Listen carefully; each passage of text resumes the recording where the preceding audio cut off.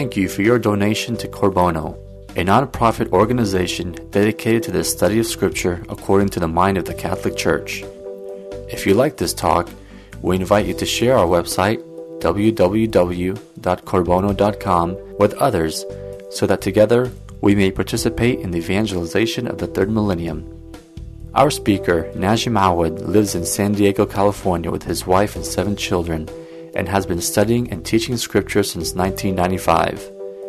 Najim believes the Catholic Church holds and teaches the fullness of truth, and with his tremendous zeal and insight, he is able to communicate that raw truth without sugarcoating the teachings of the Catholic Church. He also believes that our job is not to change the truth, but to communicate it clearly and directly to others. And now, here's Najim.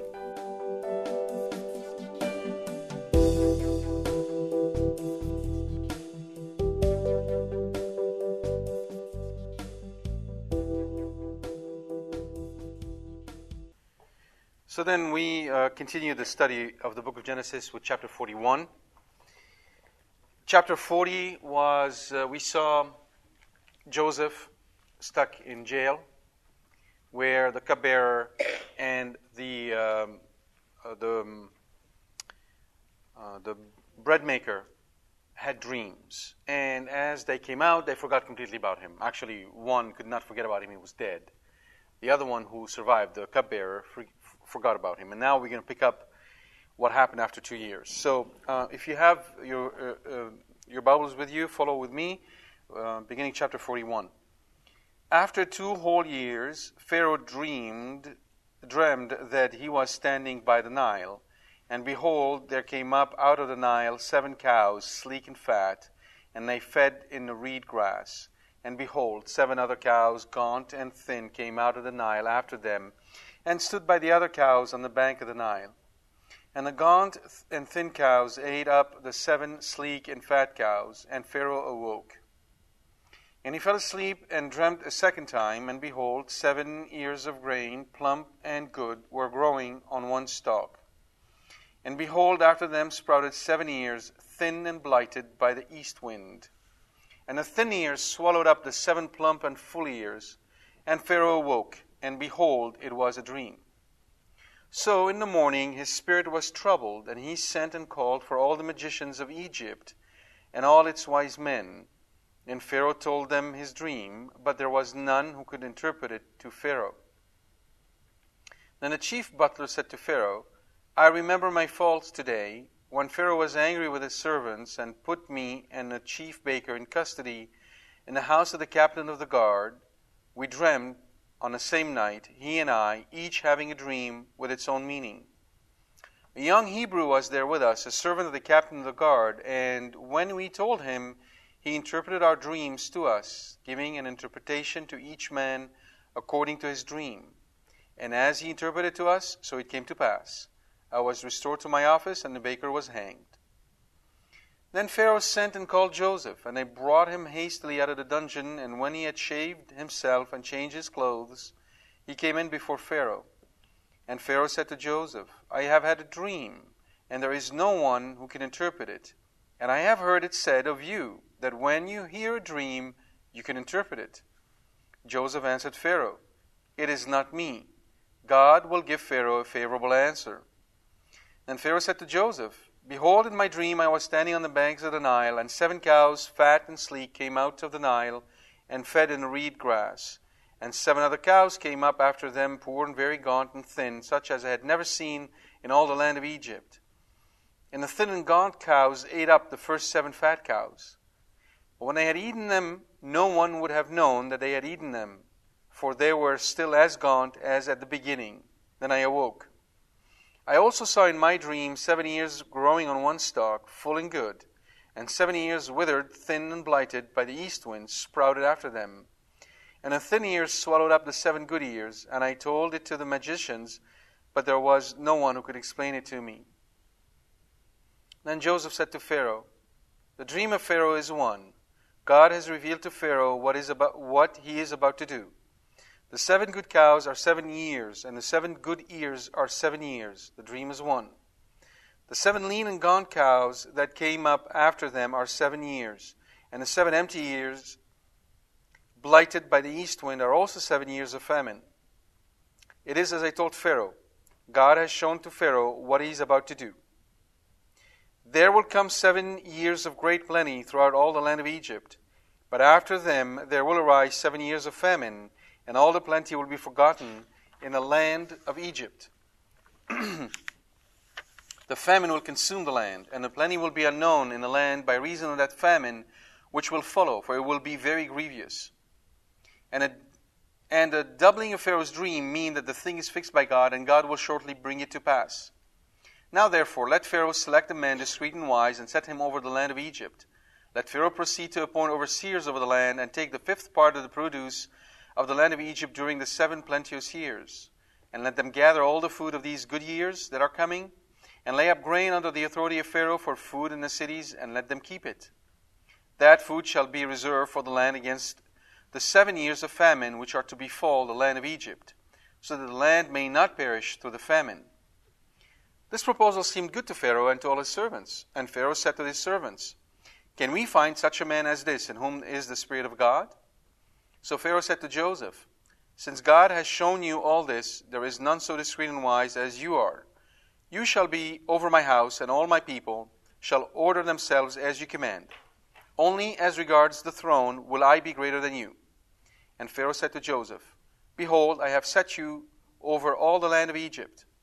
And Pharaoh took his signet ring from his hand, and put it on Joseph's hand, and arrayed him in garments of fine linen, and put a gold chain about his neck. And he made him to ride in his 2nd chariot, and they cried before him, Bow the knee. Thus he set him over all the land of Egypt. Moreover, Pharaoh said to Joseph, I am Pharaoh, and without your consent no man shall lift up hand or foot in all the land of Egypt. And Pharaoh called Joseph's name Zaphanath-Paneah, and he gave him in marriage Asenath, the daughter of Potiphera, priest of On. So Joseph went out over the land of Egypt. Joseph was 30 years old when he entered the service of Pharaoh, king of Egypt. And Joseph went out from the presence of Pharaoh and went through all the land of Egypt. During the 7 plenteous years, the earth brought forth abundantly. And he gathered up all the food of the 7 years when there was plenty in the land of Egypt, and stored up food in the cities. He stored up in every city the food from the fields around it. And Joseph stored up grain in great abundance, like the sand of the sea, until he ceased to measure it, for it could not be measured. Before the year of famine came, Joseph had 2 sons, whom Asenath, the daughter of Potiphera, priest of On, bore to him. Joseph called the name of the firstborn Manasseh, for he said, God has made me forget all my hardship and all my father's house. The name of the second he called Ephraim, for God has made me fruitful in the land of my affliction. The 7 years of plenty that prevailed in the land of Egypt came to an end, and the 7 years of famine began to come, as Joseph had said. There was famine in all lands, but in all the land of Egypt there was bread. When all the land of Egypt was famished, the people cried to Pharaoh for bread, and Pharaoh said to all the Egyptians, Go to Joseph, what he says to you, do. So when the famine had spread over all the land, Joseph opened up all the storehouses and sold to the Egyptians, for the famine was severe in the land of Egypt. Moreover, all the earth came to Egypt, to Joseph, to buy grain, because the famine was severe over all the earth. So, before we begin delving through the chapter, it is important to look at 2 very essential facts in this whole chapter, which we might not really focus on. The first one, in the interpretation that Joseph gives Pharaoh, there is not a single shred of doubt in Joseph's mind that what is to pass is God's doing. Joseph is very, very clear. Joseph doesn't say Mother Earth is going through its usual cycle. We have El Nino and then we have El Nina. And because of all of these perturbation in the ecology, there's going to be years of plenty followed by years of famine. Now years of famine were I won't say frequent, but they happened regularly in Egypt. It was not something new. And the reason is, as you know, Egypt essentially draws all its life from the Nile. Now, it does not rain in Egypt. Or if it does, it's really exceptional. So where does the water come from? It comes from way down south, up in the mountains. Now, it does not rain there. There isn't enough water, hence famine follows. The cycle is very well understood. It was very well understood even to the Egyptians back then. Joseph does not look at it from the mechanics of nature. He's not denying them. He's not ignoring them. He's not saying they don't exist. He's simply saying this is not the cause. This is a mechanism. Contrast this with our approach today, and you will begin to understand one of the reasons why our prayers are so weak. You can't go to your Father and ask Him to do something for you if you are not convinced in His power. Make sense? Jesus, whenever He met somebody who needed something from Him, would tell this person, "What do you want me to do for you?" And the person would answer, "Lord, that I may see," or "Lord, that I may be healed." And sometimes Jesus will say, "Do you believe that I can do such a thing?" And the person will say, "Yes, Lord, I do." And then the Lord will answer, "Go, your faith has healed you." Your faith. Now, it does not mean that He didn't do the healing. Jesus did the healing, but He did the healing. Why? Because of the faith. And why would He do such a thing? Because at the end of the day, our Lord knows very, very well something we tend to ignore very, very well. And that is, we're going to die. Hence, no matter what physical healing He brings to us, it's only what? Temporary. Therefore, He is really interested in the only thing that matters for our eternal well-being. Faith. Yes? Okay. We see earthquakes happening. We see tornadoes.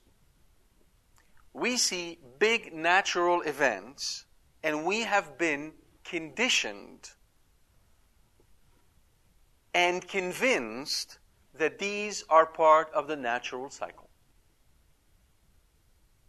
And so we put ourselves in this sort of theological no man's land. Well, these things happen out there, right? God, as an absentee father,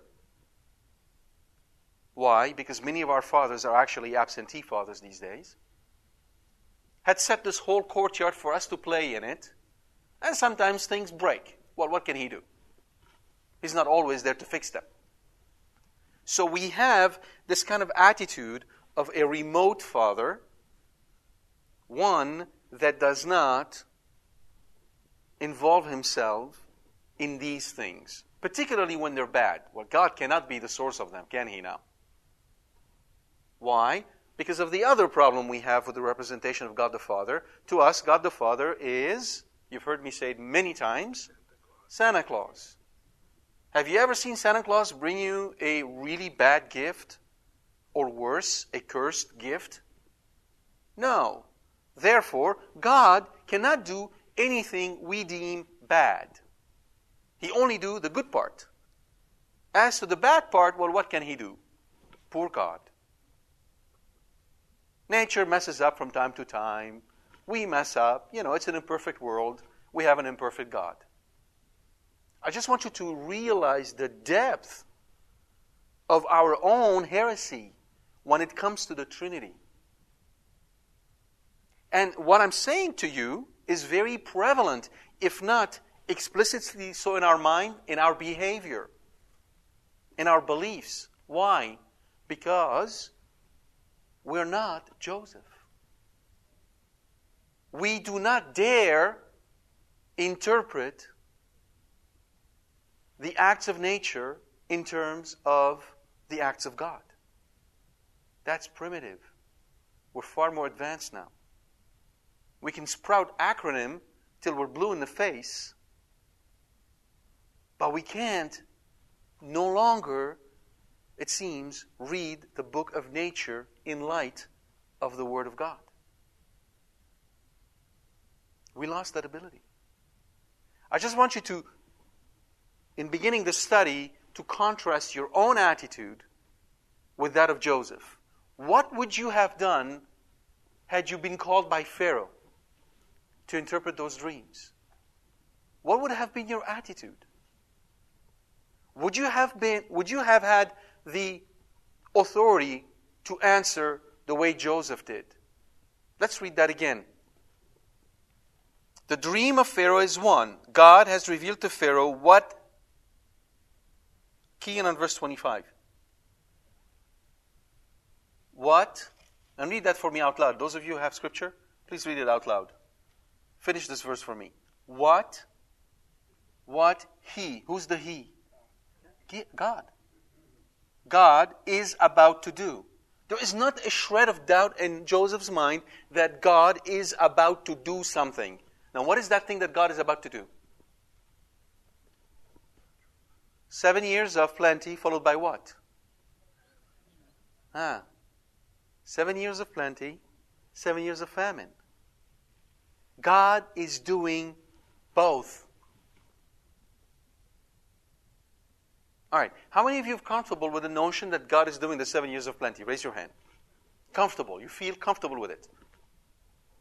Who's uncomfortable with the fact that God is doing the 7 years of plenty? Okay, you're either comfortable or uncomfortable. It's one or the other. So let's do that again. All right. How many of you are comfortable with the fact that God can do the 7 years of plenty? Yeah, that's much better. Okay. Now, how many of you are comfortable with the fact that God can send 7 years of famine? Yeah, this is good. But there's some of you who are uncomfortable with this, right? Okay, yeah. See, this is the crux of the whole matter. If anything, one of the things that Scripture is trying to tell us, God works very differently than the way we work. Now, is there a verse in Scripture that can support what I'm telling you right now? Is there something really explicit that Jesus said that supports what I'm trying to tell you? The Gospel of St. Matthew. Go back and read the Gospel of St. Matthew, chapter 5 through chapter 8, which deals with the Beatitudes. Right? One of the most beautiful passage in the Gospel of St. Matthew, the Beatitudes. Yet in it, Jesus says something rather really interesting. What does he say about tomorrow? Do not worry about tomorrow. Tomorrow will take care of yourself. And he says, what does he say about our hair? Not one hair falls to the ground. Now, do you think God knows, the word know here, would be like, God has asked the Department of Angelic Statistics to open up their computers and then just keep track of how many hairs are falling to the ground? Is it that kind of knowledge? Key on the word know. When Adam knew Eve, that did not mean Adam sat down and did a epistemological study on the nature of Eve, right? Okay. Knowledge is not abstract intellectual thing that we sit down and think about. It is very intimate and it implies implication.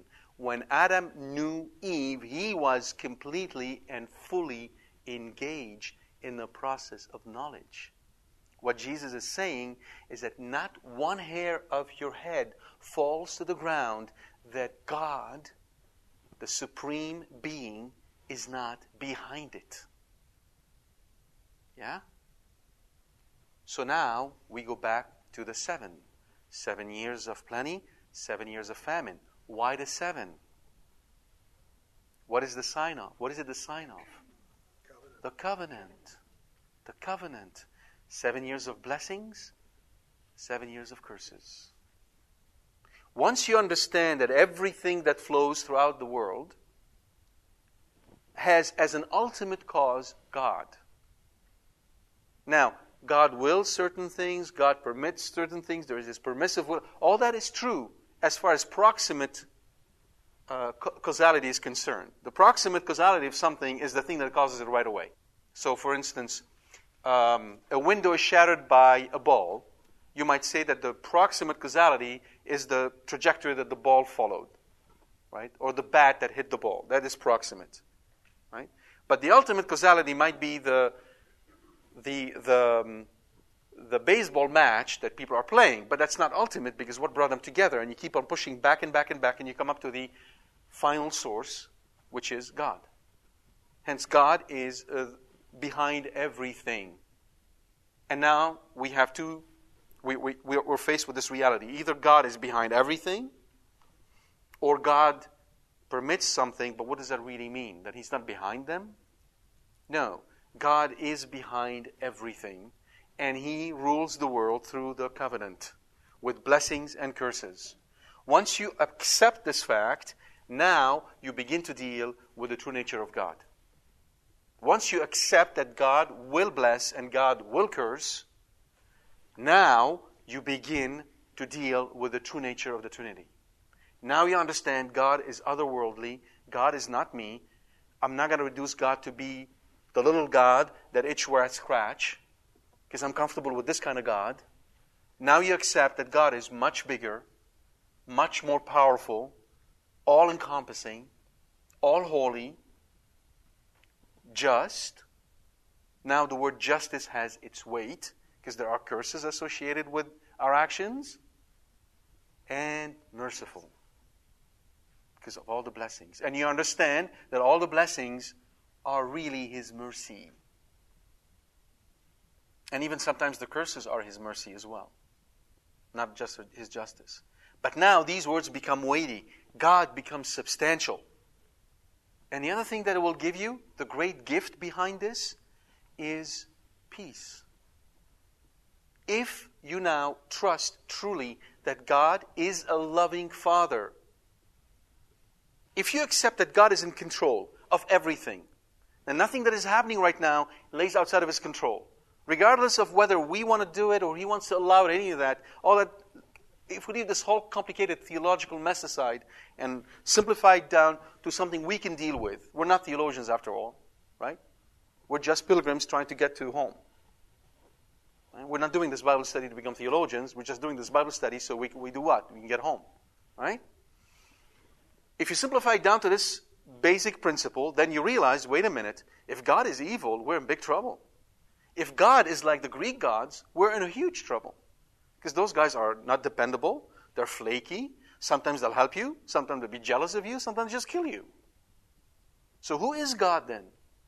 Then you turn to the Son. You look at the cross. And you say, truly, God is love. Now, if you really believe that God is love, and you really believe that love is in control, how do you demonstrate that in your life? What happens in your life? What is the fruit of this knowledge?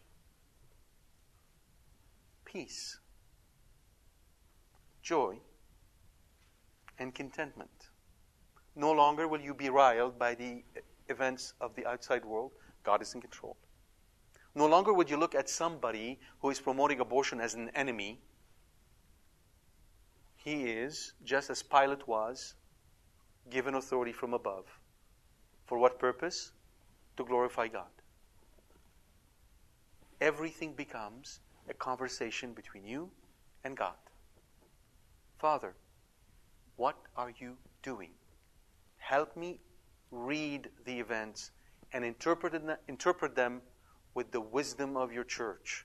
Help me understand my time according to your holy wisdom. Just as you gave Joseph, a layman, that understanding. Make me understand so I may praise you. And you can live in peace. Do you know how many Catholics I know who are riled up, who are anxious, who are worried, who have a sense of despair, who consider that we are losing the battle? They speak of it as a battle between them and us, who live their life reading the news and keeping track of all the bad guys are doing. Now, do we need to be engaged in the world? Absolutely. Do we need to do our best to stop evil practices? Absolutely. Right? I'm not calling for passivism. Sit down, do nothing. God is in control. That's another heresy. It's quite the opposite. God is in control, therefore I can do a lot. He's in control. But let me find out what He wants me to do. And not go left and right and do things simply because I'm anxious. This is how you truly become Marian. You imitate Our Lady. How did she live in the world seeped into sin peacefully? How was she able to go to the temple and go through this rite of purification when she was all pure? Do you imagine Our Lady grumbling about the rite? How could they ask me to do this? Don't I know who I am? How could she go through the crucifixion and keep her peace and her joy? If she did not know all along that her Son is in control, and what is happening is His holy will. And hence, all the events of the Passion is a dialogue between her and Him. Did she go through agony? You bet. Did she suffer? She did. But at no point did she despair. At no point did she rebel. At no point did she become bitter. If anything, going through all this agony raised her glory, which was already inconceivable for us to understand, to levels beyond our imagination.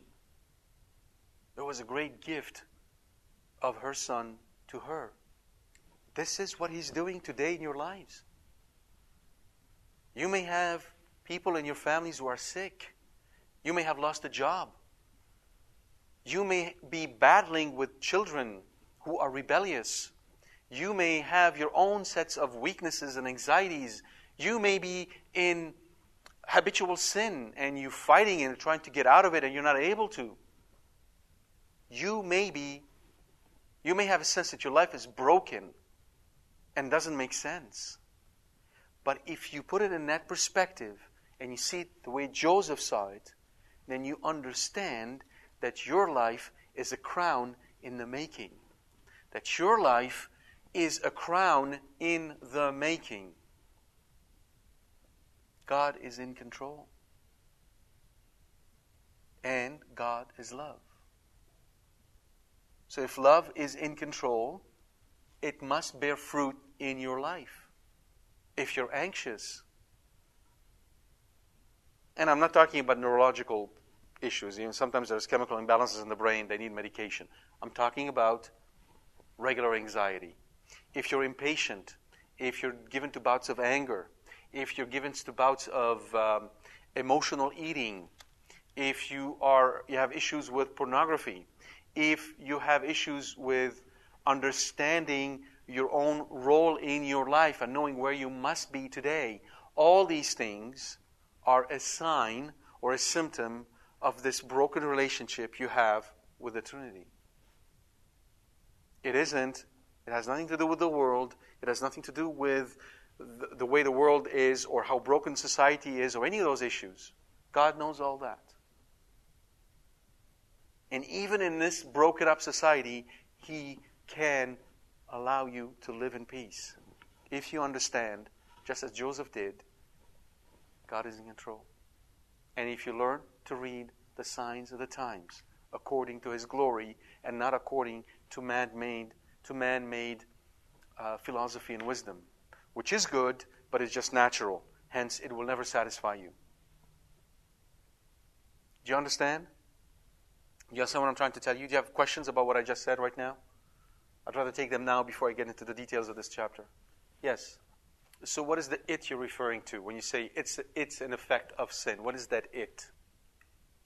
The broken relation with God.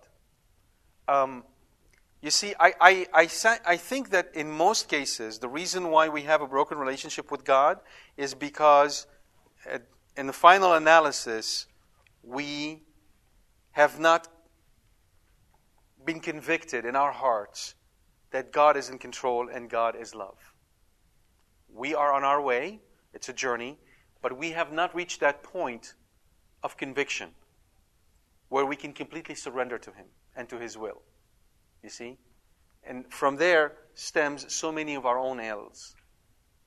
If we can completely surrender to God, like children would, take away our independence and our will to decide, and accept His will instead, then many of these issues would go away.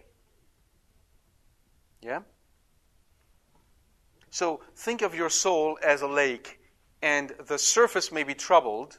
The surface may have a storm pushing waves, but in the depth of the lake, it's peaceful. Hence, the lake is capable of withstanding the storm. But all too often, what happens is that even the depth of the lake itself is troubled. There is no peace. That's the difference, I suppose, between what I'm talking about and the state of so many of us today. Yeah? Any other question? So if you understand what I said, you have to examine your life in light of this relationship. You have to examine your life in terms of the fruits of the Spirit. Are you peaceful? Are you content? Are you joyful? Do you have a sense that you are loved, complete? Despite everything. Despite the difficulties and by the way, I'm not talking about feelings here. Your feelings may be in shambles. Feelings are what they are. Emotions are what they are. It's your actions. It's the way you conduct your life that matters. Yes. Yes. Indeed. If I say God is love, I do mean that God loves us. As St. John in his letter says, right? Brother, this is the truth. God is love, and God has loved us first. So it isn't that we loved Him and then He returned His love to us. It's the other way around. We're only corresponding to the love of God. He initiated at the first. Absolutely. So, yes, your feelings are... Usually you will not be able to control your feelings when you start on a spiritual journey. Your feelings will get in line eventually. What you really want to focus on is how you're living your life today. What are your actions demonstrating? Do they demonstrate trust in God? So, for instance, let's take an example.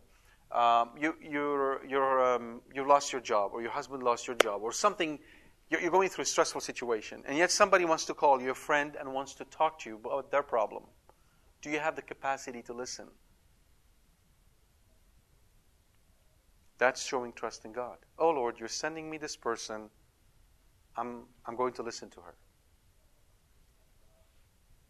Are you able to set aside your own problems and listen to this other person? You're showing trust in God. You're saying, you're in control. I understand you've taken these means away from us, but I still trust in you, and I believe you will take care of us. How? I don't know. You will show us the way. So I'm not going to worry about it. That is a way where you demonstrate, indeed, your trust in God. You see? And that's why oftentimes so many of our prayers are left unanswered, because we live with such a shallow faith. As long as things are going well for me, as long as things are within certain boundaries that are acceptable for me, I'm fine, I believe. But as soon as God pushes the envelope a little bit on me, I'm way out there. Case in point, Joseph. He is in jail for something he did not commit. He was sold, he was thrown by his brothers in the pit. His brothers wanted to kill him. Then he was kidnapped by the,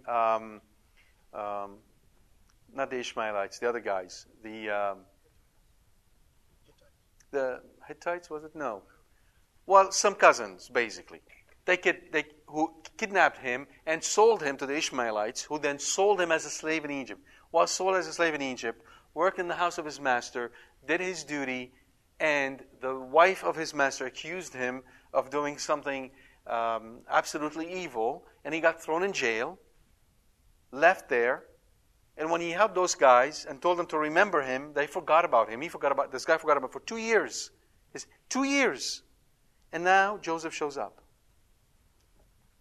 And the Pharaoh tells him the dream, and Pharaoh tells him specifically in verse 15, "And I have heard it said that of you, that when you hear a dream, you can interpret it." What is he telling Joseph when he says, "I have heard of you, and when you can hear a dream, you can interpret it"?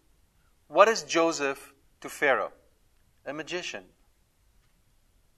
Remember, I told you last week, in Egypt, they had a whole school of magicians who interpreted dreams. They had the book of dreams that would say, if this happens, then this is good. If that happens, then this is bad.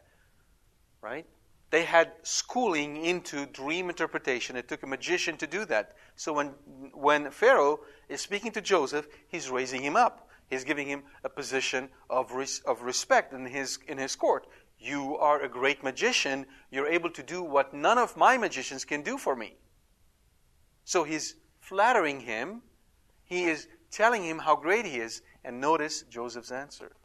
Joseph says right away, "It is not me. God will give the answer." Do you think Joseph has already the answer to the dream when he answered this way? No. He doesn't have the answer. Joseph is speaking the truth. He does not have special powers. It isn't that God endowed him with special powers on a permanent basis for him to interpret dreams. He doesn't have that. He's just like you and me. No different when he answers this question. If you imbue Joseph with special powers, you're missing the whole point. If you're thinking, oh, Joseph is so special.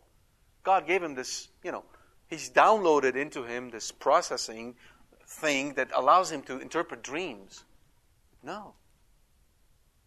Joseph has no innate ability to interpret dreams. He's just like you and me. No different. So I go back and ask you the same question. What would you have done if somebody flattered you if let's say tomorrow Mr. Obama calls you and asks you to come up to the White House to help him frame the economic policy of the United States for the next 14 years. All these experts in economy are there, and none was able to provide him the answer. And he tells you,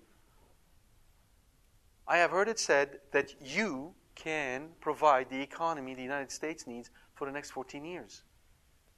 The cameras are there, CNN is there, all the attention is on you.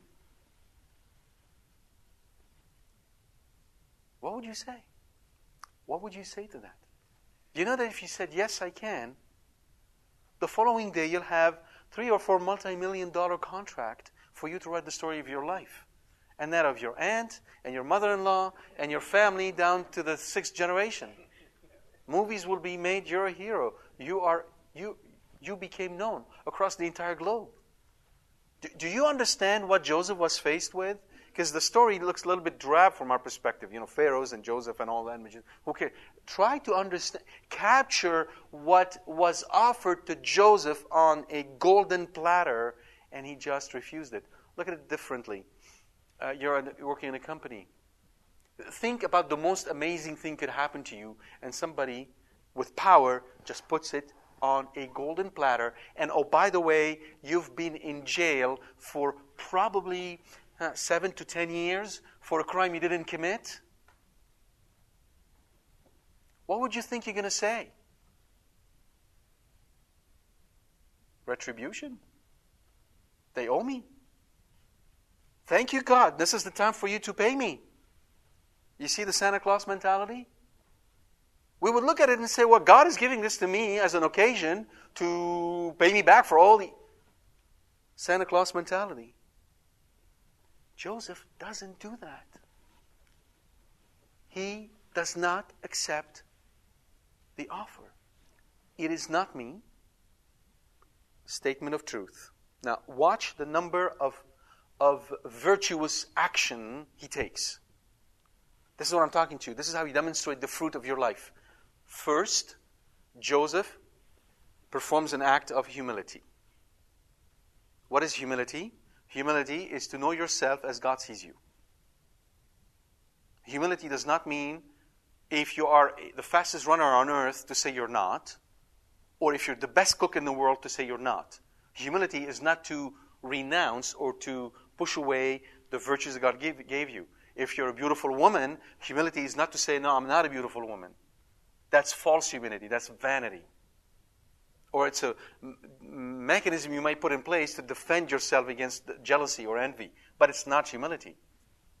Humility is to recognize the truth about you. That's humility. It is not me. Okay? Act of humility. Next, act of piety. What is piety? Piety is the virtue by which we give God what is His due. And what is God's due? We must give to God the glory. We glorify God. Right? In particular, when we come to Mass on Sunday, we're not coming to receive. We're all into this give me mentality. Right? God is Santa Claus, and now we're going to get. Right? No. We come to Mass on Sunday to give God the glory that is His due. We're just doing our duty. That's all we're doing. It's a duty of piety. We're not being saints. We're not being holy. We're doing what we must do. Give God the glory. Now, obviously, you can never outdo God in generosity, and whatever little glory we give Him during Mass, He returns it, and He lavishes upon us the body and blood, soul and divinity of His Son. And by the way, you can't come to Mass on Sunday and give God the glory if during your week you did nothing. Your week is a preparation for Sunday Mass. If during the week you didn't offer God any sacrifice, you didn't do any little act of charity, you didn't do something to show that you love Him, you're coming empty-handed on Sunday. You got nothing to offer. It's hypocritical to come to Mass on Sunday when your whole week you did nothing to say, thank you, God. Nothing. You didn't think of Him, you didn't pray, you hadn't had time to look at your brother, the poor, the marginalized, you didn't say hello to somebody, listen to someone, even if you didn't feel, you didn't any of that. And you're going to come on Sunday to give God the glory? So, act of piety. It is not me, it is God. Next, he says, God will give Pharaoh a favor. What is that? What is he doing? An act of faith. Yeah. For a man in jail for 10 years, had been sold to slavery, he was going to be killed by his brothers, and he does not have the sacraments, he's not baptized.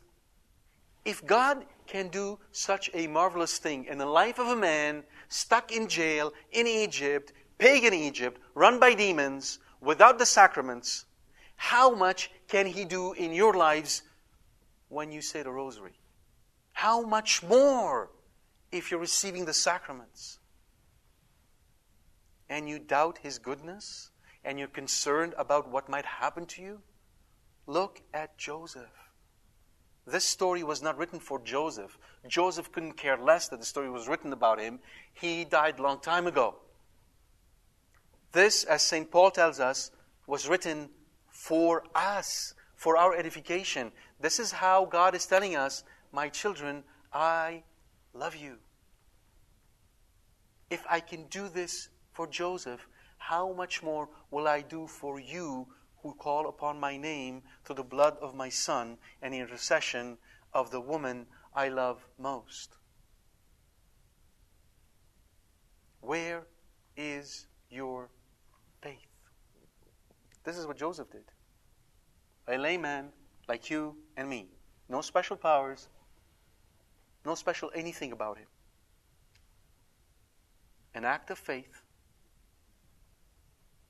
Boldly done. And he lived by it. All right, let's try and go through the details, if we can.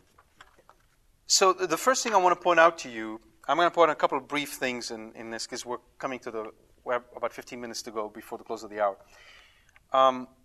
the first thing is when Pharaoh says no one can interpret this dream for me, he does not mean that the magicians did not try. They all tried.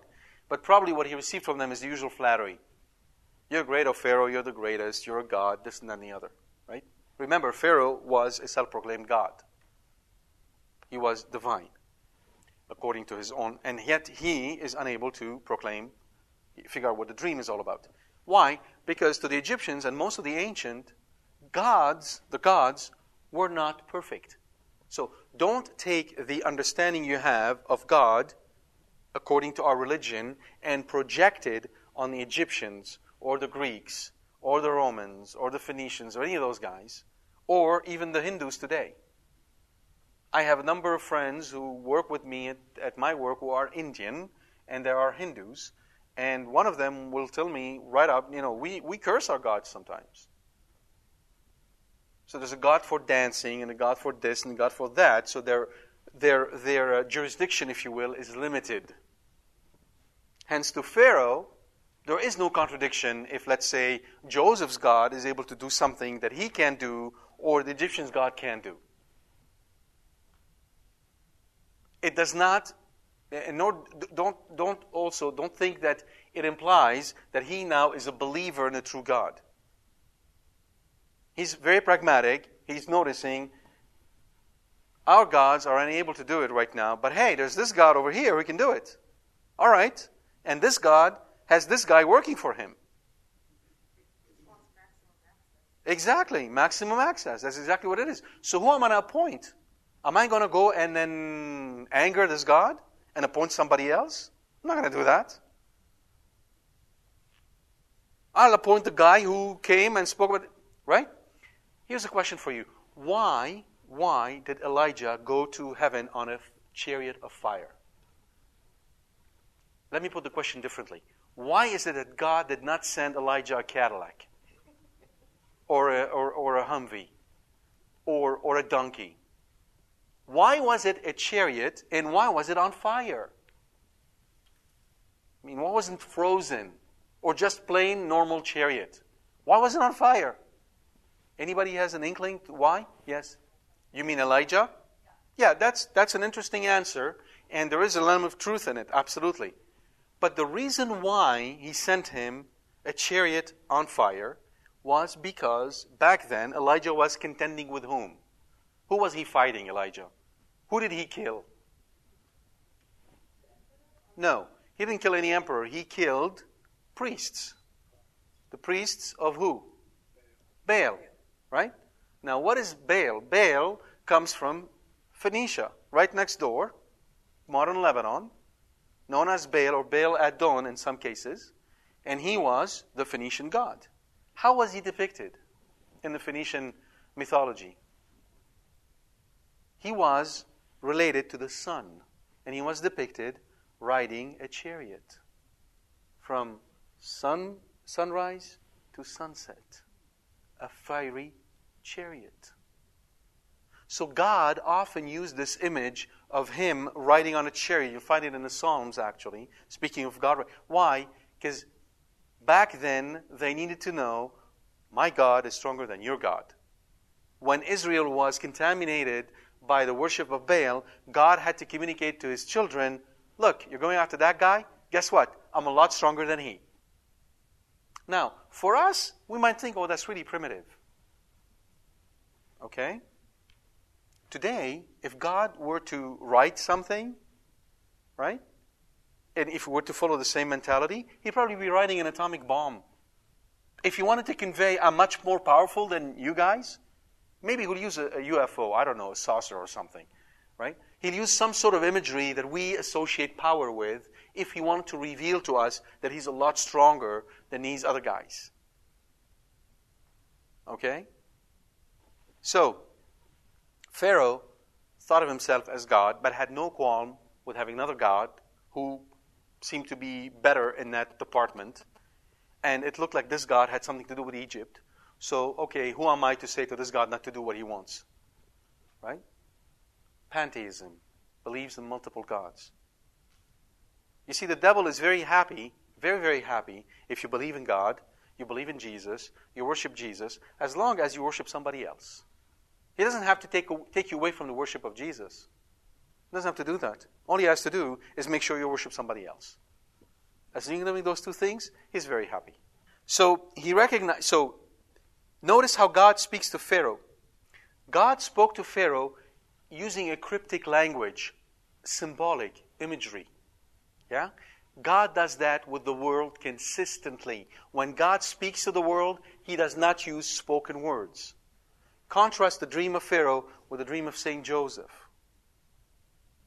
Joseph, do not fear to take Mary as your wife, for the child that is in her is from God.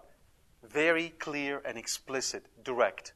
Or, Joseph, get up, take your wife and a child and go down to Egypt. Right? For Herod is seeking to kill him. Very clear. Does not require interpretation. So it is today. When God speaks to the Catholic Church, He speaks with clarity, using words. How does He speak to us? Through the encyclicals that the Holy Father writes, which we don't read. You have eyes and you do not see, and you have ears and you do not hear. That applies to us. How many of us read church documents? How many of us are aware of the teachings of the church?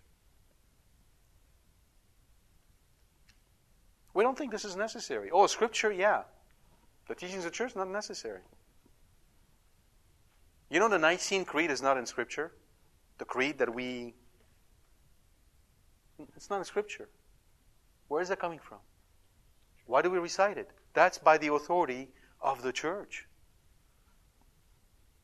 The proclamation of faith is by the authority. It's not in Scripture. You know that when you're going to go to your personal judgment, Jesus is going to hold you responsible for all the laws of the church. In the eyes of Jesus, they are as important as Scripture. We have this teeny weeny little window for God in our time, in our week. Teeny weeny. As small as we can make it be. We think of God, we don't think of the church. You want a sure sign of your love for God? You want to know, if you ask yourself, do I love God? How do I know if I love God? This is how you know if you love God. If you do not have devotion to the church, love, true filial love to the church, you do not love God. He who does not have the Catholic Church as his mother does not have God as his father. St. Ambrose and St. Augustine. How do you know if you have love for the church? Very simple. If you have devotion to the priests and the bishops and the Holy Father, and you pray for them. That's how. So, he tells him his dream, and immediately the interpretation comes from Joseph. He understands it because God gives him what? What does God give Joseph on the spot? Something He gave all of you when you were confirmed. Prophetic spirit. What is the spirit of prophecy? Is the spirit of prophecy to be able to tell who's going to win the lotto in 3 weeks from now? No. The spirit of prophecy isn't, oh, I can tell you what's going to happen on July 22nd, 2013. Well, most likely I can tell you what's going to happen on July 22nd, 2013. Pretty much what happened today. Events don't change from day to day that much, really. But is that what it is? No. The spirit of prophecy is the spirit that enables us, all of us, through our common royal priesthood. We are priests, prophets, and kings. All of us. This is what the Holy Spirit pours upon us. The spirit of prophecy is the spirit to be able to understand and interpret the events of the day in light of the will of God. That's the spirit of prophecy. So, for instance, Elijah or Isaiah, when they would speak these oracles, an oracle of the Lord against Egypt, they will look at political events or economic events or crisis and interpret them in light of the actions of God. So if you have that spirit and you see what's going on today in the world, in light of Scripture, in light of what happened before, if you understand the pattern, it becomes very clear that what is happening today is what happened before. Right? God is in the process of bringing judgment upon this world. And we are in the very early warning signs, which match what we see in the book of the prophets, which match what we see in the book of Revelation. These are the early warning signs of God about to punish the world.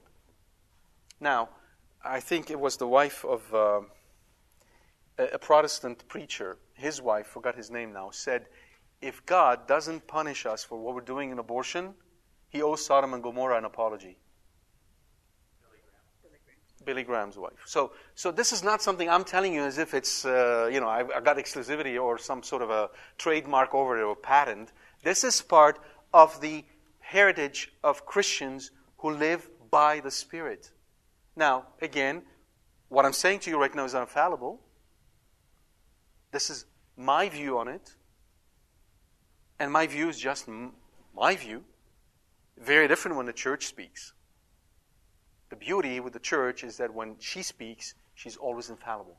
She's always right. Yes.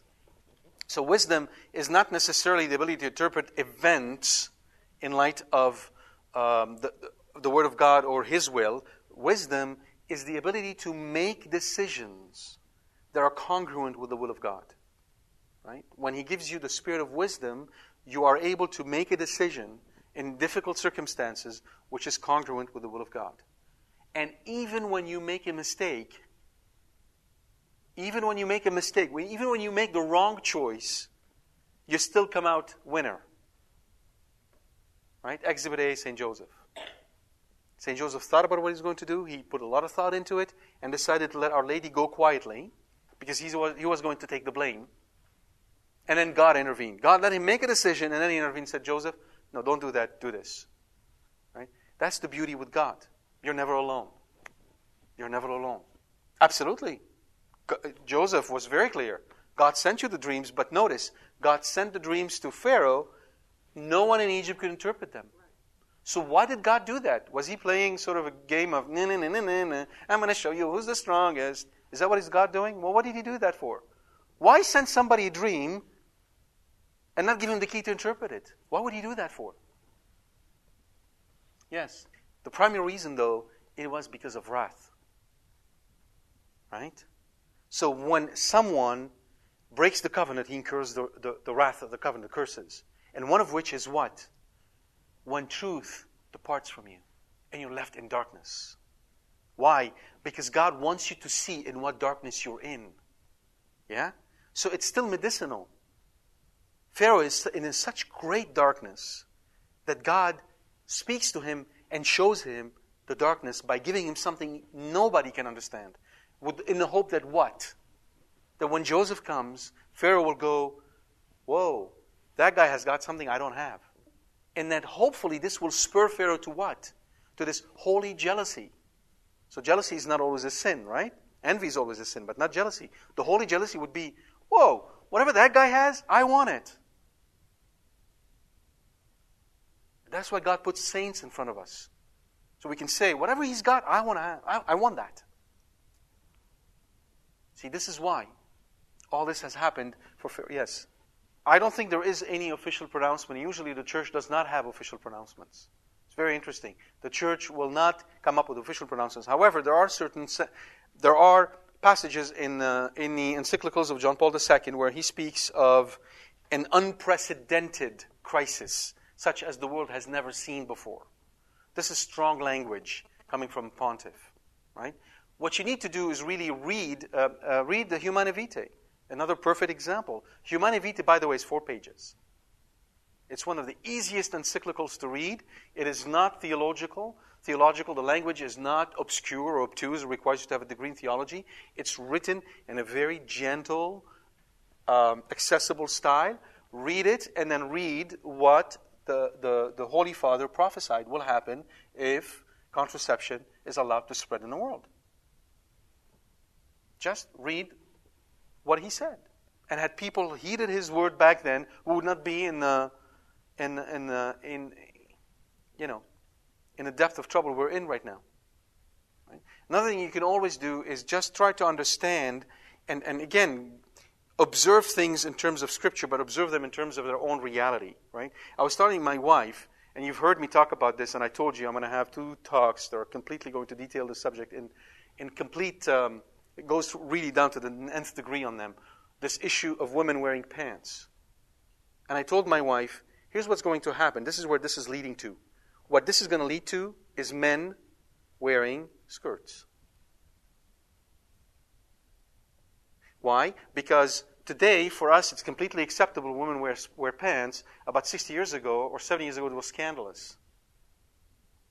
For a woman to wear the clothing of a man was scandalous, just as it would be scandalous or unacceptable for us to see a man dressed in skirts or in dress. I just told this to my wife about 2 weeks ago, and 2 days ago on Le Monde in France, they have now the Day of Skirts. A bunch of guys dressed in skirts, standing with flags saying, we support women equalities. You know what? They are logical. If you want equality of gender, if women are allowed to put on men's clothing, it should be just as acceptable for men to put on women's clothing. And it will happen. In your own lifetime, you will see your children, your boys, you'll have to fight with them for them not to wear skirts. The confusion of the sexes that was started when we allowed this is going to carry all the way through. And with it comes a host of issues within the family. And as I said, I know this for many of you, this is sort of, what is he talking about? This guy's completely radical. But once you listen to these 2 talks, you'll understand where I'm coming from, what I'm talking about. Yes. Yeah, they looked like a dress. But back then, this is a very good question. When you looked at the way Jesus was dressed, at the time, if you saw somebody coming at you, you would never, ever get confused. Is this a guy or a girl? The cut was completely different, such that it was very clear this was a man, this was a woman. Now the Romans were confused. If you see how the soldiers were even dressed. Right? So that's what we're going back to. Right? That's what we're going back to. And we need to understand that behind all this clothing is a fundamental issue which people are pushing here today, and that is gender is not essential to who you are. And as soon as you confuse the genders, you break the family completely. Right? And that is part of God's plan. That is part of God's plan. Related to contraception, the breakdown in the family, and everything that follows from it. Once you can combine all this into a coherent picture, you look at it and say, God, you're giving us our due. You're giving us our due. We have sinned before you. Right? And that's this prophetic view, this understanding of God's action today in our society with regards to His holiness, what we have done and failed to do is what we're missing. And we substitute that to a view of us versus them, these bad people out there, and we're the good ones, which is completely wrong. Right? It's not us against them, it's us for them, because this is how Jesus would want it. Right? So, the point that I wanted to make here is that you have God speaking to people who are very confused, and He speaks in natural imagery. Cows and grains and all of that stuff. Today, He speaks to the world in the same way. Right? Volcanoes and earthquakes and disturbances in nature and heat when we shouldn't have heat, and cold when we should not have cold. Disturbances in the economy, breakdown in the economic structures. We have countries who are failing now. This is unprecedented at the level at which we're seeing it. Scandinavia, then Greece, now possibly Portugal, Spain, and who knows what's next. Right? We know the concerns we have over the dollar and where this is going. Right? By some estimate, the total debt of the United States is about $11 trillion, which we're thinking it will never get paid. And so the impact on the dollar may be catastrophic. Right? If you're following the financial sector. So, I don't know if this is true or not. I'm not saying it is true. I'm not an expert. I'm just saying there are many who speak this way. What is this indicating to us? It's simply indicating that God is speaking to us through the ways of nature and telling us and showing us what exactly. Why is He doing all this? What is He trying to show us? That's what He showed Pharaoh. What is He showing us? He's showing us the inner confusion in the heart of men. He's showing us how broken we are, how confused we are, how lost we are, and how much in a big mess we are internally in our hearts. He shows us that by means of nature. Right? What is that? It's a call to repentance. It's a call to change. It's a call to holiness that God extends to all of humanity. But guess what? If humanity gets to the point where confusion sets in and men and women begin to call a lie truth and truth a lie and teach it to their children, then society as a whole becomes unredeemable. Worse, society becomes essentially breeding what? Vipers. Brood of vipers. It's breeding children for hell. At which point, out of His own goodness and mercy, what does God do? He cuts the tree that does not produce fruits and burns it outside. So anytime a political power raises that opposes the Catholic Church and her mission to bring the good news, when the opposition reaches such a degree that you just can't go through, God cuts it off. Why? Because He's always in control. Now, what is lying in the back of our mind, our very selfish mind, is, whoa, what's going to happen to me? What's going to happen to my people, the one I love? Never mind everybody else. Never mind God's glory. That's secondary. What's going to happen to me? Which brings us back to the very beginning where we started. Do you trust that God is all-powerful, can do all things, and do you trust that God is love and that He loves you? And if so, knowing that you're going to die, what does it matter to you how you're going to die? No one can save his life. We're all going to die. Barring the second coming, etc., right? But we're all going to die. Don't you think God has already prepared before the beginning of the world the means and mode of your own death? If one hair from your head is not going to fall to the ground without Him knowing about it, don't you think He knows, meaning He is involved and has prepared the way you are going to die? And then it would be the most loving and most merciful and most glorious death, so that you'll spend the next 2 billion years in heaven saying only one thing: thank you, God, thank you, God, thank you, God, thank you, God. How dumb I was to be afraid, how dumb I was, thank you, thank you, thank you. Yeah. That's what we're here for. This is pilgrimage. This is not home. We're passing by. We're on our way to heaven. The door is death. The question is, how do we enter it, and where does it lead? That's all. St. Teresa of Avila is said to have had a skull on her desk. And many of the saints had a skull to remind them constantly, I'm going to die. And I like what Father Isaac told us about a man, I forgot who it was, who had in front of his bed a big sign that said, so-and-so, John Doe, his name, right? Born, the day of his birth, died, and every day he'd put the date.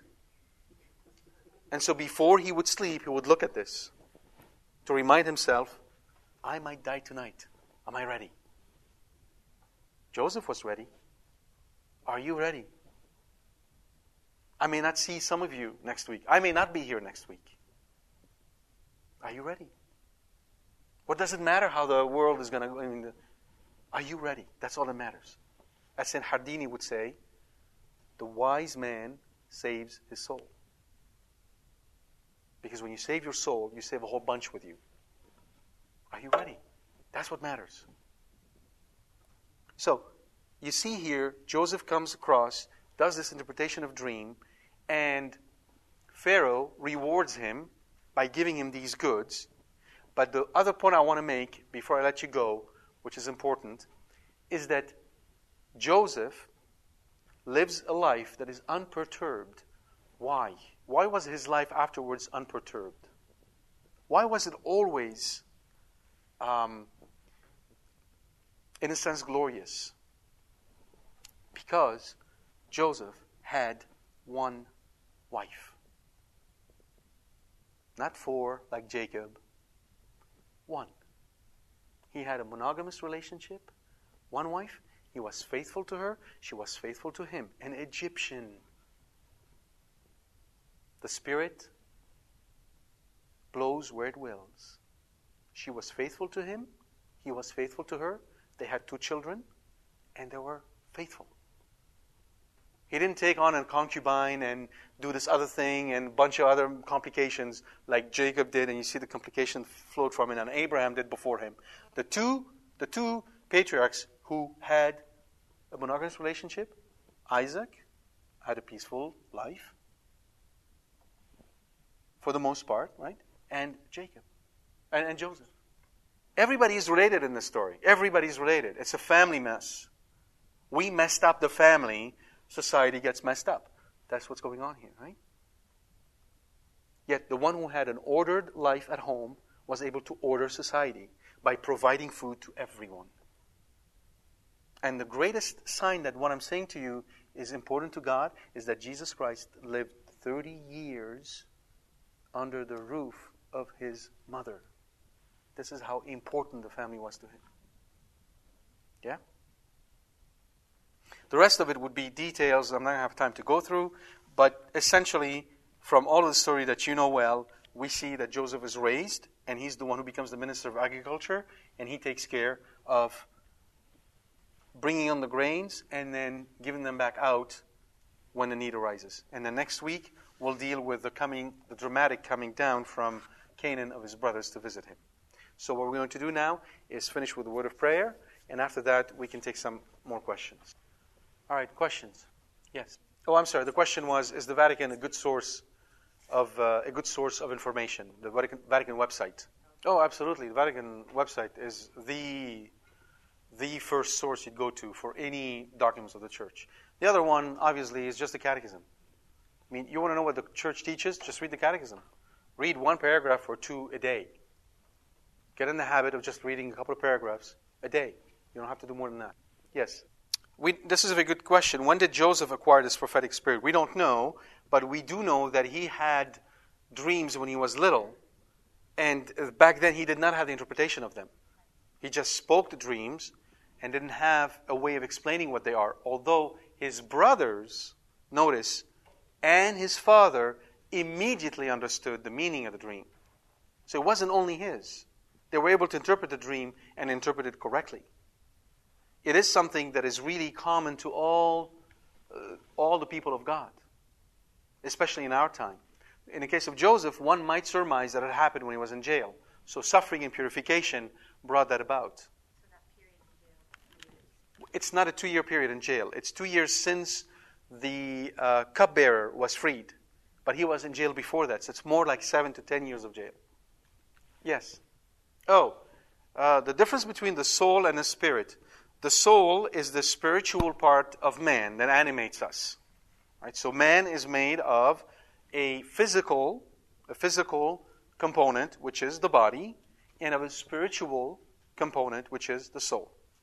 Hence, man is soul and body. The spirit is effectively the presence of God in man. For man cannot live without God.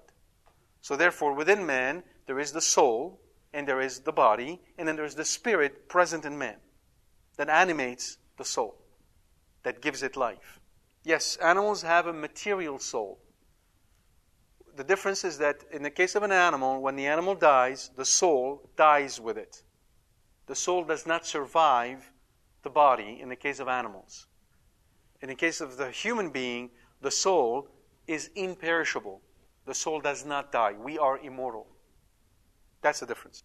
The spirit is simply the principle of life. Therefore, when the animal dies, the spirit is not dead, just that the presence of the spirit in the animal is not there anymore. It departs.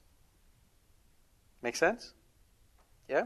So, for instance, in the book of Ezekiel, God takes Ezekiel, the priest, he's the only priest prophet among all the prophets, and he takes him and brings him to the temple and shows him underneath the temple the secret room where 70 elders, presumably the Sanhedrin, meaning the body of elders who governed the temple, who were worshipping loathsome creatures. They were essentially worshipping demons under the temple. And after this vision, the Shekinah, which is the presence, a Sakina, the presence of the Spirit, leaves the temple. It departs. And after that, the temple is destroyed. So the presence of the Spirit is not just within us, it is also in our own homes. So for instance, when you have a house where the man and the woman are living in conformity with the plan of God and are open to life, then what flows between them, what makes them one, what brings them together, what bonds them is what? The Holy Spirit. What does the Creed says about the Holy Spirit? We believe in the Holy Spirit, the Lord, giver of life. Okay, when they contracept, what do? They're basically saying to God, we don't need you. We'll take care of that. We know good and evil. As a result, what happens to the presence of the Spirit? He leaves. And just as the temple is destroyed, what happens to this household? It's destroyed. Yeah. That's why contraception is such an incredible, vicious trap in which so many fall. Yes. Well, if they are already contracepting, you're having double difficulties. Remember, when somebody commits a sin and it becomes a habitual mortal sin, what follows, the first thing from the very first curse that hits them is the hardness of heart. So they become rebellious. And if you were to point out to them the what's wrong in their ways, they rebel even further. Right? We're going to see that in the book of Exodus. It happens to Pharaoh. So you're now dealing with somebody who's already unwilling to listen to you. In that case, what has to happen is lots of sacrifices and lots of prayers and fasting on behalf of this person.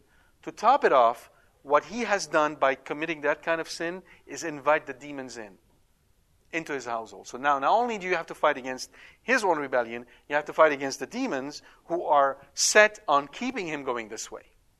So, for instance, you may have a conversation with them over something. You're not even talking about contraception. You're bringing up something about, I've seen this family with kids and they're doing this and then the other. And they just get into a fit of rage and start screaming. This is the devil who is pricking them and getting them to get really upset so they cannot listen to you. Typically what happens, realistically, they stop talking to you after a while.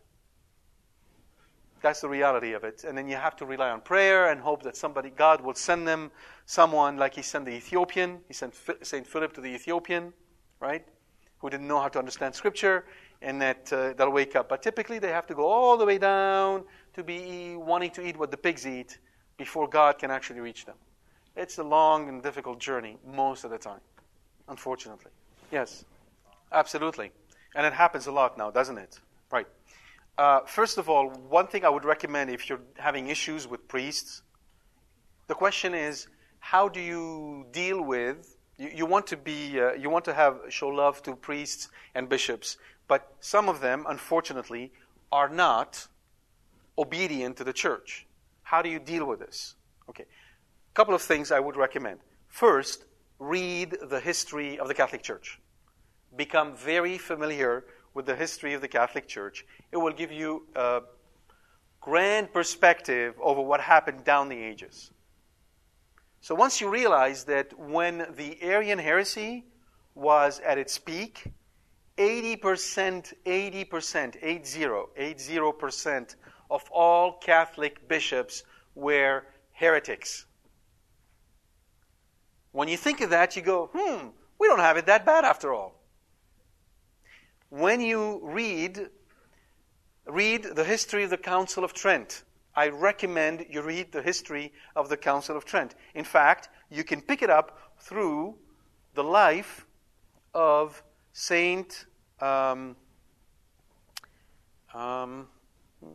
He's a doctor of the church, and he was at the Council of Trent. It's not St. Maximus, it's St. Peter Canisius. Find the life of St. Peter Canisius. Very few people know who St. Peter Canisius is, unfortunately. Very few people know that Poland at one point became Protestant, and it was St. Peter who brought Poland back to the Catholic Church. And through it, you will find out what happened during the Council of Trent. During that time, St. Peter received a letter from a Protestant convert who became a priest. And that priest in Germany. And he was writing about the priests, his fellow priests. And he would say to St. Peter, hardly any of them is not found in the tavern at the end of the day. Hardly any of them does not have a mistress and is engaged in incest. Once you read that, you go, let me put things into perspective. The other thing it will give you is to see how these saints dealt with the situation. Right? So that's the first thing. Anytime you're having issues with the priest and bishop and the state, read the history of the church. It'll give you a much broader context. The second thing I would recommend is this. Usually, I'll tell you this. When you're having an issue with a priest, you're not having an issue with the priest. You're having an issue with God. You're angry at God. Why? Because God is not doing what you expect Him to do. You want to control God. That's what you want. When you're upset with the priest that he's not doing this, that, or the other, or you're angry at him, or frustrating with him, or the bishop, or whomever, you're angry with God. Why? Why am I saying that? Okay, who's in control? Okay, if God is in control, why does He allow that priest to do what he did? The sexual abuses and this and that and the other. Or why does He allow the priest to do what you don't like if He's in control? But you, yes, to bring you, but I mean, understand it from your own emotional response. Who you're angry with? With God. But you're not going to go tell God, I'm angry with you. I mean, He wish you'd do that. He wish you'd stand in front of Him and yell at Him. That instead of yelling at His priest. Because you know what? He can take it. He's on the cross. He's supposed to. But let's say He's not. Right? Let's assume He's not. Right? Saint John of Ars. Saint John of Ars. Saint John of Ars said this. I will never disrespect a priest. And he had his dealings with some of them who thought he was cuckoo. Saint John Vianney. Saint John of Ars, sorry. Yeah, he is le curé d'Ars. So I know it in French and I'm stuck with it, so that's how it goes. Anyhow, Saint John Vianney, he had his dealing with the priest because, you know, he had a hard life with Latin and all that. He didn't do really well with this. I wonder sometimes if he didn't have ADD. So seriously. So anyhow, some of them looked down on him, and then when he started having all these issues, you know, fire in his room, waking them up in the middle of the night, they couldn't sleep. They thought he was kind of cuckoo or something. He had his issues with them. But he said, I will never. It's him or Saint Francis, one of the two. I don't remember now. One of the two, saints. I will never criticize a priest because he holds in his hands the sacred body of our Lord. That's the attitude to have. You have an issue with a priest? Not you in particular, I'm just saying you. Stand in front of the picture of our Lord and tell Him. Okay, let Him deal with it. Now you're really having an authentic relationship with Jesus. Lord, you're in control. What's happening here? What's going on? Right? Some of us have our pet peeves in different areas. Some it's priests. Others, like me, it's the occasional or vacational Catholics. You know, the ones that show up at Christmas and Easter and never set foot in the church between these two feasts. And you're coming here to worship, and they already flooded the church, and you're spending your whole liturgy standing back there, and they're talking, and they're being loud, and they sit and they cross their legs, and somehow they're chewing gum. I mean, it's a mess. Mass becomes near occasion of sin, right?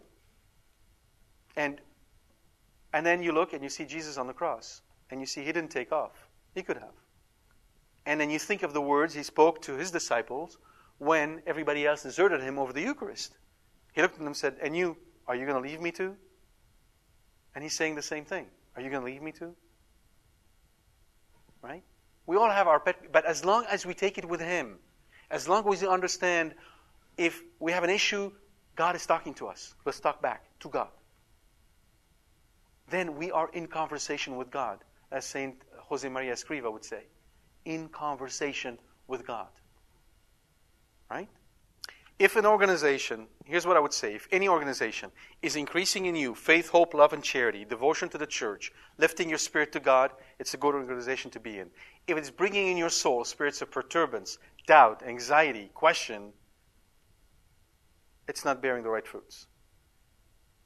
This is what St. Augustine would say about any teaching in the church. If there is a teaching that causes you to think, whoa, I should go to confession, that's a good thing. If the teaching is making you angry and upset, that may not be for you. Fair? Yeah? Pants? Yeah, the church today is not teaching anything on the subject. So what I'm talking about is more an invitation for women to reflect on this. Why is the church not teaching anything about it? No more is the church teaching anything about the veil, right? Because of the hardness of heart. In times where we become cold, the church lowers her expectations. See, the problem is, so the priest said it's a necessity for contemporary times because they're engineers, etc., they must wear pants. The problem with this position is that it's contradicting very strong statements in Scripture. In the book of Deuteronomy, God says to Moses, a woman shall not wear men's clothes, and then adds, it is an abomination in the eyes of God. Now, abomination is used in very specific contexts. I don't have time to go through it, but I will in this tape. I will list precisely where God uses the word abomination. There are certain things that happen that God condemns where He doesn't use the word abomination. For instance, He says, a man shall not lay with a sheep. It's part of the things that you're not supposed to do. But He does not add, it is, if my memory serves me right, it is an abomination. But in the case of a woman wearing men's clothing, He says it's an abomination. So I really don't understand how anyone can dismiss it so easily. Now, I am not going to discuss this any further right now. It takes some building blocks first. And once you go through, you listen to the talks, you can submit the questions directly on the website. I'm not going to take them in here. All I'm trying to point out, this was an example I'm trying to give you to the way our society moves right before our eyes. But if you don't have the Spirit of God in us and we live a biblical life, it's really hard for us to see them as they are happening. That's really the point I was trying to make. Not to put emphasis particularly on the subject. I picked it because it's controversial and it is difficult, but not because I wanted to discuss it here. All right? Yes? Oh, very good. No, very good, Helen. What I was trying to say is that if you are part of a Bible study, even such as this one, or you're reading a book, anything that is not official teaching of the church, because these will always bear fruit if you follow them. But you're listening to someone who is fallible. I don't claim infallibility. I try to follow what the church teaches, but I'm not infallible. If, at the end of the day, this is spurring you on, if it's lifting your soul to God, if it's helping you clean up your life, helping you attend to the sacraments more, helping you crave holiness more, then you know it is from God. Regardless of what everything else happens. But if it's actually putting into you a spirit of doubt, anxiety, questioning, a spirit where that is actually killing the life of prayer in you, or instilling doubts in the church, flee. That is not from God. Does this make sense? Yes. Just let it go. Does this make sense? Yes. True. It is true. The question, the difficulty, you're absolutely correct. The church has spoken on the subject in the past, as it's spoken on many different subjects. So the veil, for instance. Should a woman put a veil on her head when she goes into the church? Today, in the canon, in new canon, it is not required. It was required in the old canon. There's debate over the fact, well, if the new canon does not contradict the old canon, then the old canon stand. And people get into this canonical debate, and none of them, including myself, are canonical lawyers. So what do you know? It's the wrong way of talking about the subject. When we start talking about grammar and Greek and canon, we're in trouble. Right? That's why it gets to be really difficult, especially when something becomes so ingrained in the mentality.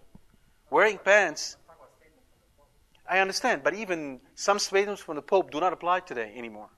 Like, for instance, on Galileo. Right? What I'm trying to explain to you, Fadi, is that some statements don't necessarily apply at all times. They're not infallible statements. Other apply at all times. And sometimes it is not easy to tell one from the other. And you'll find people, particularly on this subject, on both sides of the camp. Some will say it still applies. Others will say, no, it doesn't. As this priest, for instance, who I'm sure have good intentions, said that. And he's not the only priest, by the way. I've heard other priests speak in the same way. So that's where the difficulty is. It's not enough to point them to what the church said before. They can point you to other statements that do not hold today anymore. For instance, fasting. The church changed the rules about fasting. We're not required today to fast the way we were required before. Before, it used to be the case that if you ate or drank anything before coming to Mass, you committed a mortal sin. No longer today. So then they can argue, likewise, in that particular case, it applied back then. It doesn't apply today. Circumstances have changed. So we need more than that in order to present the case of this whole issue. Yes? Correct. So the question is, if the creed does not include the Son or the Holy Spirit as a Trinity, then it's not the right creed. What I am referring to is one specific aspect called the procession of the Holy Spirit. And in the Catholic Church, both statements are correct. You may say the Holy Spirit proceeds from the Father. That is a true statement. And if you go back to the Council of Nicaea, that was the statement of the Council of Nicaea. Right? The Holy Spirit proceeds from the Father. Then the Pope later on added, and from the Son. And that's something the Orthodox don't agree with us on, because in their mind, the Holy Father did not have the right to add it. We say he does, and that's what is at issue. But the creed, as the rest of both of those creeds, whether you say proceeds or doesn't, are fine. What you're not allowed to do is deny, as a Catholic, that the statement, the Holy Spirit proceeds from the Father and the Son, is correct. You cannot say this is false. But you're not obligated to say it. So there are levels of variability within the Church when you look at different rites and the way the Mass is celebrated. Correct. You're absolutely correct. We tend to think of the Spirit in this way because Jesus wanted us to honor and venerate and adore the Holy Spirit. So He told us about sending His Spirit. But at the same time, He said, right, we will come to you and abide in you. And He meant the Holy Trinity. So yes, it is a Trinity. Even in the tabernacle, we tend to think of Jesus, but in reality, it is the indwelling of the Trinity. Absolutely. You're absolutely correct.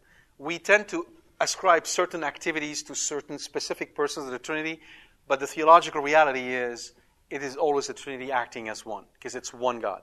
You're absolutely correct. Yes. Any other question? Yes. Yeah, the best answer to this question, who goes to heaven, is to ask them, to put to them the question of truth. The priest may mean to say, not Catholics only go to heaven. That is a correct statement. There's no error in it.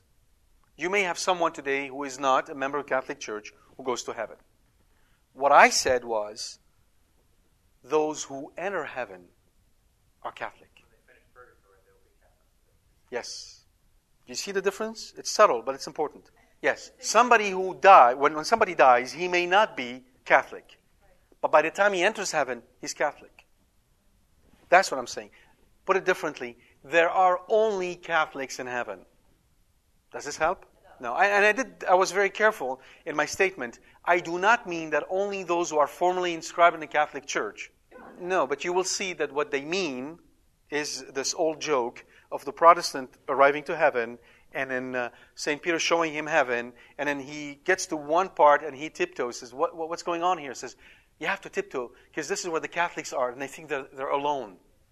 Right? It's a joke that reflects on what I am talking about. The truth of the matter is, they are alone. There is nobody else. Now, this might be shocking if you never really reflected on the Church and her nature, but I'll put it to you this way. Again, some of you have heard me, and you can use that as an example because it centers on the truth, and the truth is Jesus Christ, and the truth cannot be divided, yes? So all those in heaven share the truth, yes? So can you have in heaven two truths? There's only one. Okay, so let's take a particular truth we hold dear in our hearts. That Mary is what? One of her titles? Queen of heaven and earth. Let's just focus on heaven. Queen of heaven. So, a Protestant gets to the door of heaven. He's about to enter heaven. All his life he believed Mary is just a vessel. She's not important. He's about to enter heaven, and he takes a peek, and he sees all the angels and all the saints kneeling, bowing before the Queen of heaven. What's going to happen to him? Whoops. Can you say whoops in heaven? It's not heaven for him, is it? Yeah? Likewise. Likewise. So, even let's say somebody who's not baptized, who loves Jesus, but he decides, I'm just going to take this part of Jesus, not this other part. Whoops. Yeah? You understand? Can they change their minds? No, I'm saying let's take a Muslim who has a love for Jesus and decides that he wants to believe in Jesus. But he believes in Jesus, so he believes in 99% of what the church teaches, but drops 1%. 1. Hold on. Can he go to heaven? No. No. Why? Because St. Thomas teaches, if you do not believe in everything the Catholic Church teaches, you don't have faith. Faith is not something that, I've got 20% faith, you got 22%. You have it or you don't. Right? So this Muslim who might believe in a piece of Jesus but not all of it, right? Now does this mean you have to know everything? No. It doesn't. All you have to do is what Dismas did on the cross. It's carte blanche. Jesus, whatever you say, I'll believe it. Your mother is Queen of Heaven? That's good for me. Saint Joseph is the greatest saint? I'll go say hi to Saint Joseph. Whatever you say, that is the proper childhood attitude of somebody. The faith of the centurion, the faith of the Syrophoenician woman. That faith doesn't require you to know everything. It requires you to love everything, even if you don't know it. That's the difference. Yeah? So that's what we're talking about. That's why there are only Catholics in heaven, obviously. It's logical, isn't it? Otherwise, Jesus is what? There's Jesus for the Protestants, and then Jesus for the Catholics, and Jesus for the Buddhists, and on we go. And yet Jesus put an end to this when he said what? I am the truth. He didn't say, I got the truth, I know the truth, I make the truth. I am the truth. He's one. There aren't 22 Jesuses, there's just one. Therefore, the truth is one. The truth is indivisible. You can't divide Jesus. The truth is without contradiction. There is no contradiction in Jesus. The truth is whole, logical, complete, coherent, as Jesus is. Hence, it's one. If the church teaches one thing that is wrong, all of the faith is gone. That's why the church is infallible. Yeah? Have I cleared that for you? Okay. Very good. Yes? He's talking about heaven. In the house of my Father, there are many rooms. That does not mean in the house of my Father, there are many truths. What he means is there are many degrees of glory. Because of the angels that had fallen. The fathers believe that we in heaven will make up the number of the fallen angels. And the different rooms, as in a house, if you think about a house, the house has different rooms. There's the master bedroom, then there is the bathroom, and so there are rooms with different degree of importance. But it's one house, one truth. Almost. What you said is that according to His mercy, according to the truth that is in them, almost, with one proviso, provided that they accept all the truths taught by the church. Okay? St. Paul tells us, don't you know that you will be judging angels? The house of God will be judging angels. This is the dignity of the people of God. Provided we do not go against the teachings of the church, provided we are not rebellious against what the church teaches, then the rest will work. But if you say, no, I will not serve, we can't enter. Make sense? The people, no, you see, again, purgatory isn't for you to change your mind. Purgatory, from the get-go, you must submit before death to everything that the church teaches. If you don't, if you refuse, you're saying, I don't want to be there. Do you understand? Purgatory is a place to remit punishment due to temporal sins. And at the same time, a place of purification for those who are not yet fully purified, which is pretty much all of us. Right? That's what purgatory is for. But you already, at the moment of death, you decide your fate while alive, not in purgatory. Right? Purgatory is already decided. So while alive, you have to make a decision. Jesus, I don't know everything the church taught. Right? And maybe I neglected some. Have mercy on me. Right? And I lived, but essentially, objectively, I lived according to the church. I may not have known that contraception was a moral sin, but I never used it. Right?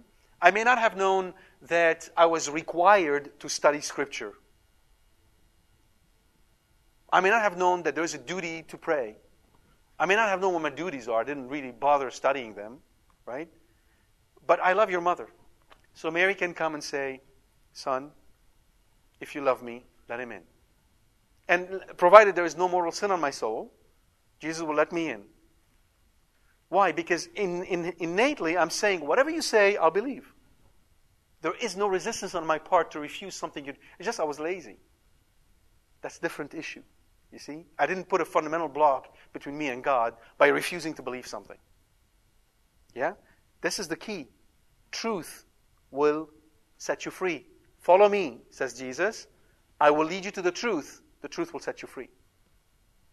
That's why, while you're alive, know your faith. Okay. Look, St. Paul is very clear. All you need to do to go to hell is to neglect what you know. That's enough. Why? Think about it. It's really simple. We complicate it. We make it mysterious. It's the simplest, most basic thing in the world. There is this woman who's my wife, and I say I love her. But I neglect her. I don't want to know more about her, you know.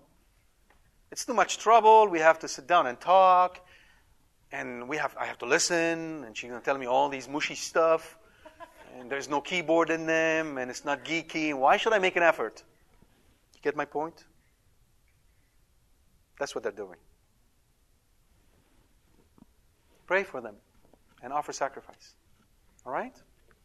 Let's finish with a word of prayer.